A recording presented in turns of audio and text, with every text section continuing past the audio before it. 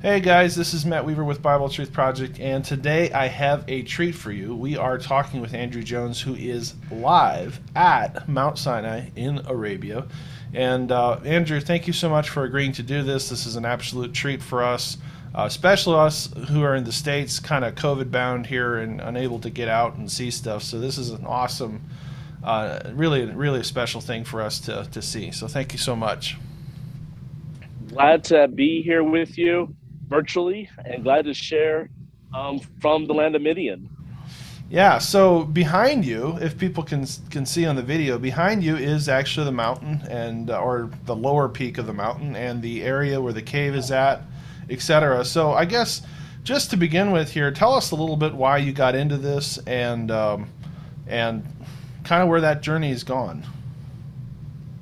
Yeah, so I first learned about this in the early 90s. I was in middle school, and a guy named Ron Wyatt came to Sacramento, California to um, give a one night lecture about his different discoveries and claims. And my father went to it because it was a school night, it was a Thursday night. And so I had homework, and so my father went for me, and he came back and said, "Hey, this guy said he found Mount Sinai and the Red Sea crossing." And so I bought his book. And then right after that, I went ahead and uh,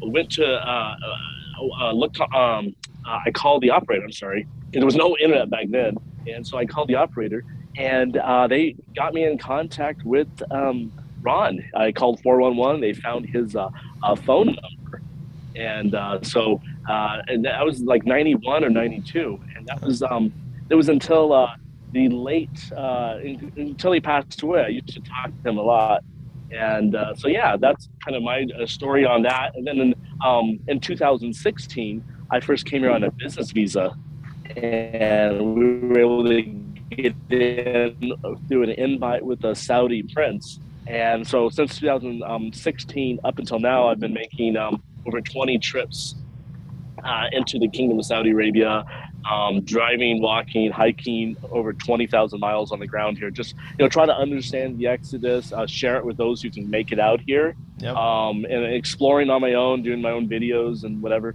But yeah, that's kind of how I personally got involved in this research.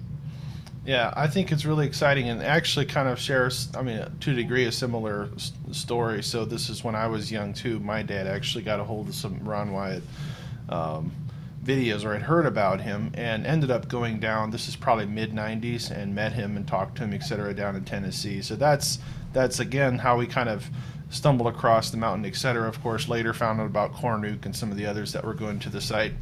But but yeah, it's an absolutely amazing site. Was lucky enough to go there 2 years ago, and I think what really stood out to me when you're there in person compared to some of the videos and stuff that we've seen in the past, which, by the way, when some of the first videos started filtering back that you shot with the drones and stuff, etc., there at the beginning and some of your first trips, it was so, it was unbelievable. It was because Saudi Arabia was so closed off, right? And it's like so hard to get into unless you had an invite or official business or anything like that.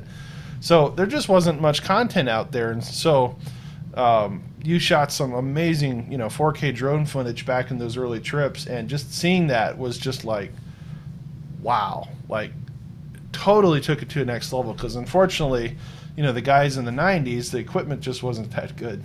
So to actually see that was just like, it really was something. Of course, seeing it in person is much better, but still, it was amazing. But the thing that really stood out to me on the trip to when we were there 2 years ago on the Split Rock, the size of it is way bigger than what you can kind of discern from a photo or a video. It's huge. So anyway, Yeah. In fact, yeah, on my first trip here in 2016, the Split Rock was my favorite site. That was the most impressive, left the most memories just being there and thinking of the water, the big miracle of the yeah, water coming out of that rock, the rivers of water. I've, just seen it in person. I've seen the old, the Caldwell photos and some of the old grainy videos. Again, as yep, you said, they didn't have 4K cameras back then, but they right. did a great job getting the word out. I mean, it was Yep. only their information for Yep. so many decades, until we finally were able to get in some good equipment in 2016 in the fall. We brought our first drone over here. Yep. It just opened the doors for others to come too. And so I'm so glad on you go to YouTube, you'll find a lot of people who work here in the kingdom who are doing the same thing. Like they come out here Yep. on their own and they're making videos and uploading it to the channel. So it's great to see all the. So one of the, I guess, there's several important facts about this mountain that make really differentiate it from the traditional site and some of the other candidates that are out there. Number one, and I think it's probably the most important point, and I'd like to hear your comments on it, is the whole Midian connection. Because the Bible clearly states that Moses left Egypt, went to Midian, and was with Jethro in Midian, and stayed there, ended up marrying his daughter, etc. And then when he went back, he brought the children of Israel to the same region. What are your thoughts on the whole Midian connection, some of the discoveries, etc., that you've found in your travels around the area and talking to locals, etc.? Yeah, you said it correctly. This is probably the most the strong or the strongest line of evidence to where you're going to find Mount Sinai is the Midian connection. Ways around that. They'll say things that the land, but the land of Egypt. It says he went to Midian. Like it was a location, a place, not just someone's tent that they moved around it. Midian did not just travel around with Jethro. Wherever Jethro's tent was suddenly land of Midian. It was a look. It Yep. was a location. Right. On top of it, you do find this uh, pottery. There's ancient civilizations you have some pieces of pottery, maybe some Bedouins, and then you have, of course, the mining activity of the pharaohs. But in regards to like a civilization or a country living down in that area, no, it's a very remote mountainous region. But over here, you have a number of oases. You have their pottery making sites, their mining sites, and the archaeologists do state this is the land of Midian, and so you can't get around that. So if they would just accept that Midian is a location, a very specific area, then you have to then obviously answer the question of, well, how did Moses take Jethro's sheep from this area to Mount Sinai if you're going to put Mount Sinai in the Sinai Peninsula? Right. If you put a map up, you can show people that this area is on the eastern side of the Gulf of Aqaba. So how did they get across? There was no Red Sea crossing from Jethro's sheep. They had to go up around the tip of the Gulf of Aqaba through modern Eilat, all the way back down. And then that is where you is to bring the Israelites back here to worship. Quite a journey to bring the sheep on for no reason when there's plenty of watering holes and oasis in the land of Midian. And on top of it, you do find explorers from a couple hundred years ago talking about the Bedouins in this area doing this type of migration where it is not a journey from Midian to the Sinai Peninsula, but a journey from a lower elevation to a higher elevation. Mm-hmm. And so that's a seasonal thing that they would do Yep. based on the temperature and the weather. And when it gets hot in the summer, they go higher up to the mountains. And guess what mountain range is right near one of the largest Midianite sites of Al-Bada? On the east side of Al-Bada is the Jebel Allah's range with Jebel Makla and the other peaks that forms this area we believe to be Horeb. Yep. And we believe to be Sinai. And so it's perfect sense. It's within the range that the Bedouins would have taken the sheep to have gone from the area of Al-Bada up into the mountains of what we call today Jebel Allah's, and for Moses to see the burning bush there on Mount Sinai. You can't get around that. So if you can accept that, then suddenly you have to find a Mount Sinai location near a Midianite settlement that is in northwest Saudi Arabia. And so if you look at all the geography of this area, the best spot, we believe, is the Jebel Makla area, which we're at the base of right here. It has the giant plain in front of it, et cetera, et cetera. But to me, this Midianite connection is the strongest piece of evidence to looking for Mount Sinai. Yeah, and there's also some connections in the ancients. I mean, I think a lot of people think somehow this is a modern invention or a modern thought, but this is obviously it was biblical. But in the New Testament era, you have Paul talking about Sinai in Arabia, obviously in a metaphor that he's giving, but he still names Sinai in Arabia. Later, you've got Philo kind of referencing the region and the highest peak in the mountain, or the highest mountain in the range, or in the region, median, being the location of Sinai. And there's a lot of evidence throughout the years. So this is not something that is just a, if you will, a new discovery. There's a chain of evidence. Unfortunately, through time in history and just disconnect, I guess you could say, in civilizations, this information was lost somewhat to the West. And Yeah. it was some of those early people that suggested it, and Ron going over in the modern time and getting some videos and stuff, where all of a sudden now we have a site. And a lot of people need to realize it's difficult for Westerners, as far as archaeologists, to get in there to actually do anything. Now they've done some local archaeological digs, etc., but generally speaking, there's not been space or time or resources thrown at doing some archaeology and archaeological digs, in any major sense in the region to find evidence as well. So some of that stuff is, probably forthcoming at some point, and etc. But from your interacting with the locals, like everybody points to this region being the Mountain of Moses. We had some exposure to the locals that live right there. Um, but as far as, and they, of course, all tell us the Mountain of Moses. But what is the general feeling that you get when you're talking to locals as you're driving around the whole region? Yeah, a lot of people tell you, especially in this general area in front of the mountain, well, even on the about that side, the west side, that Moses and they say the Yehudites or the Yep. Israelites came Right. through here. It's just something like it's well known in their local tradition, the Muslim tradition here, and they don't. They don't say much about the Sinai, the tourist pilgrim site in the Sinai Peninsula, Right. but they do point to this site here as being Mount Sinai. Which really, what's really interesting, back in the early '80s or mid '80s, when Ron came out here in '84, and then he was invited officially back in '85 with David Fazel.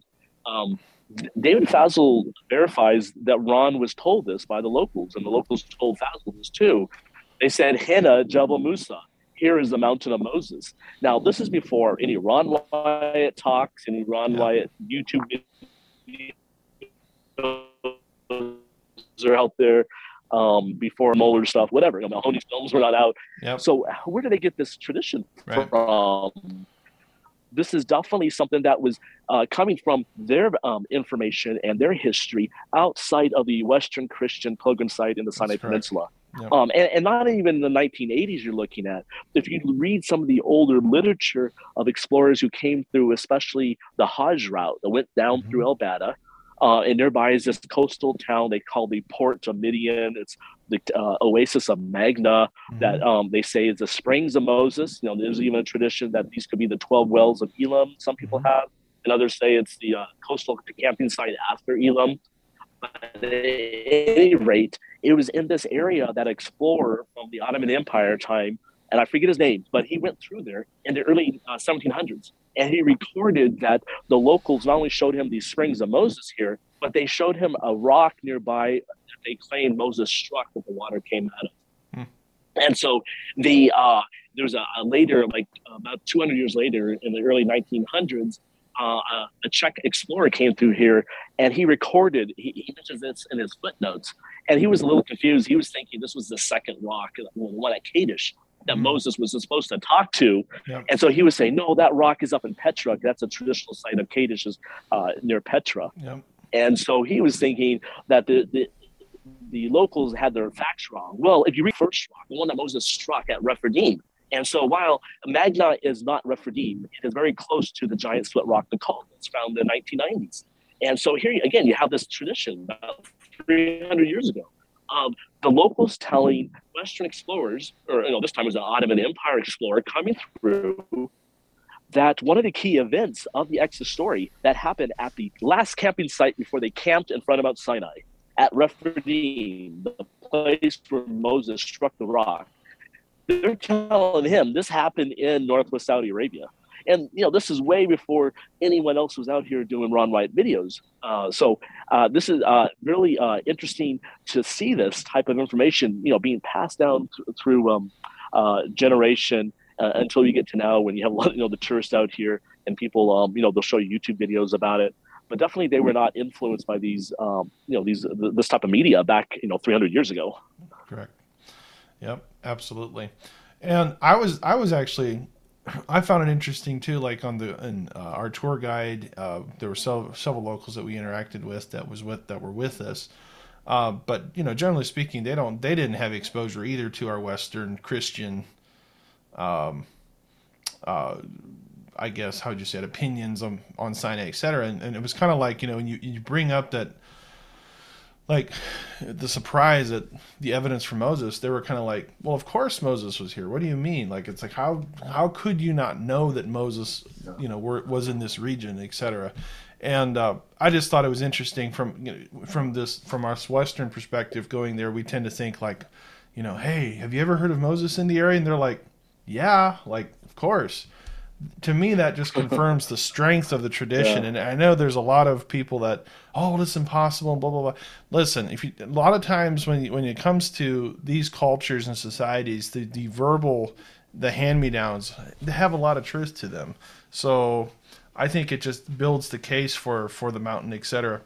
Um, what about the? This is a question I want to ask you. I know you've talked about it before, but your personal theory about the blackened rocks. I know it's not ash; it's actually a change in the um, composition of the rocks. But just in your opinion, do you think that's because you've been up on the mountain and seen down the backside, etc.? Is it something that's unique to the top of the mountain in your opinion, or is this is just something that is volcanic like some of the other people tend to say? Well, yeah. So about the rock, I know a couple of people have gone on YouTube and said they could smell or taste the burntness, Yeah, right. or others that said they were able to wash off the black. None of those are true. Yeah, I've been up there 4 times, explored both the northern and southern ridges. First of all, when you get to the top, you do see, even on Google satellite maps, yep, that the basalt layer covers multiple mountains and goes down the west side all the way to other mountains on the west side in Midian. So the question is not, is the basalt the result of God's presence, which you find basalt around the world. The question I think people should focus on is there anything that we can test for that would show that God's presence did physically change the basalt up there? I think the basalt was already there. Now, did the basalt is showing a form of what do you want to call it? Desert varnish, an oxidation level. So this oxidation and varnish, it does happen naturally. So the question would be, did his presence speed up the process or leave some other type of physical change on a molecular level that we haven't tested for? People have tested for the type of rock, and we know it's basalt.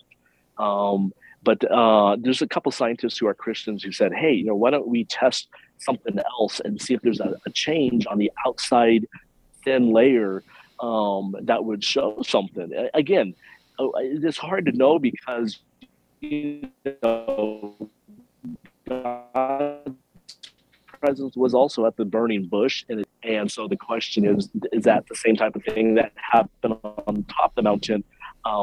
The fire and smoke, was it just part of God's presence up there and part of the show for the Israelites, or did it physically cause this so that there was something melting or changing or burning on these rocks up there? And so right now, we do have some lines of research to continue, and we do have a university in the Middle East who has a very what do you want to call it, where they can study stuff like this, who've offered to check out these samples and help us collaborate on this. And so we're going to get them samples and hopefully have something to report back. And again, so when I do sometimes bring rocks back to some friends, special friends, because it's a lot to go up the mountain and come back, and so I do get some that Yep. I don't worship it as an idol, but whatever's Yep. up there, Yeah. those rocks were in God's presence. Right. This is Mount Sinai. So just like when you go to the Red Sea crossing, and I get seashells or Yep. sand, or you go any place on the world and you try to collect a little natural thing for a Yep. souvenir. That's how I view it up there. It's there's no radiation. Some people have asked, do you get radiation sickness? Um, Others have said, hey, you should take your shoes off because this is holy ground. Now, I have not tried climbing a tall mountain with my shoes off, and I don't think Moses did that either. He just took his shoes off around the burning bush area. Um, so, no, we don't believe that the mountain itself is physically holy anymore. Everyone goes up there now, including mules. Yep. I do believe God has preserved it as evidence for the Bible, Yep. but His presence has left it when they left the Israelites and to go to Mount Moriah and Zion, and something that I tell people that we should worship, or like worship the rocks, because this is something special. But we will follow all the lines of research, and we do have some extra research we want to do that a couple Christian who are scientists suggested that we check out. So we're going to do that. Awesome. Well, that sounds exciting. I know you've been busy. You've lived over there, kind of studying almost seemingly full time, from what I can tell, for what, a little over a year now, 2 years. Well, yeah. So I was in Turkey. We have a separate project outside of Yep. the Mount Sinai research. And so in 2019, I was in Turkey, and I overstayed my visa when I was there. I misread the visa information. So I got um, not banned, but they basically say if you overstay your visa, you can't come back for 3 months, depending Okay. on how many weeks you stay over. And so in the early 2000, 2020, when I came back in, my friend said, "Hey, we're going to do a better process this time and try to do basically a residency visa so that I could stay longer and not have that issue," because we were really involved in the Ozark project. Yep. And then the pandemic hit. So Yep. yes, when the pandemic hit, I was like, no, I'm just gonna make this my home for now. It's easier to travel in the region in case the borders close. And so yeah, I've been in Turkey since what was it, late February, and then just about a month ago, I came to Saudi Arabia. So I was in Turkey Nice. almost 2 years on Yeah. the Noah's Ark project. But I'm so glad to be back here. It's great to be back exploring Midian again and showing people the sites. Yeah. That's awesome. Well, tell us a little bit about the websites, et cetera, how people can join trips, et cetera. You do tours, especially this time of the year when it's cooler versus in the summer when it's hot. So give us a little bit more information about that, and then we'll wrap this up. Well, if people want to come over here we do small group tours, and they want to hear our lectures at the sites and interact with the locals, and just kind of spend a lot more time on the ground and more than most tours do, then they can check out discoveredsinai.com. And so on there, they can go to the tours menu. We have an Exodus tour, and then we also have a Mount Sinai tour. They're both a week long, or 5 days long, but with travel time, it's about a week. And so they can go that way. If they can't make it over on a tour, they can check out our on YouTube, our social media sites on Facebook, Instagram. Just look up Discovered Media, and you will find our videos there. And if they do come over on their own and they don't want to pay for a tour, I've met many people over here who have just showed up, and I've emailed them before and showed them how to get here. So you can contact us through the website, and we can tell you like where to go, where hotel, the hotels you could stay at, where to get your car rental, which wadi to drive down, what Bedouin to say hi to. So we do have friends in there. So we're very Yep. detailed in our help, and Yep. I have long emails between many people who've come out here, and we're more than willing to help people who don't go on our tours. So it's not a money making thing for us. Yeah. It does Sure. help us on our research though. Sure. And so, but yeah, yeah, check out the YouTube channel. That's our main one, and then we do Instagram. But if they're on Facebook, then they can check out our discussion group there. We're in Ask Questions. Yep. Awesome. Well, thank you so much, Andrew. I appreciate the time. It's very special for us. So blessings for you for that, and thank you for doing this. Thank you for having me. Hope that we can do this again in the future. Awesome. Thank you, sir.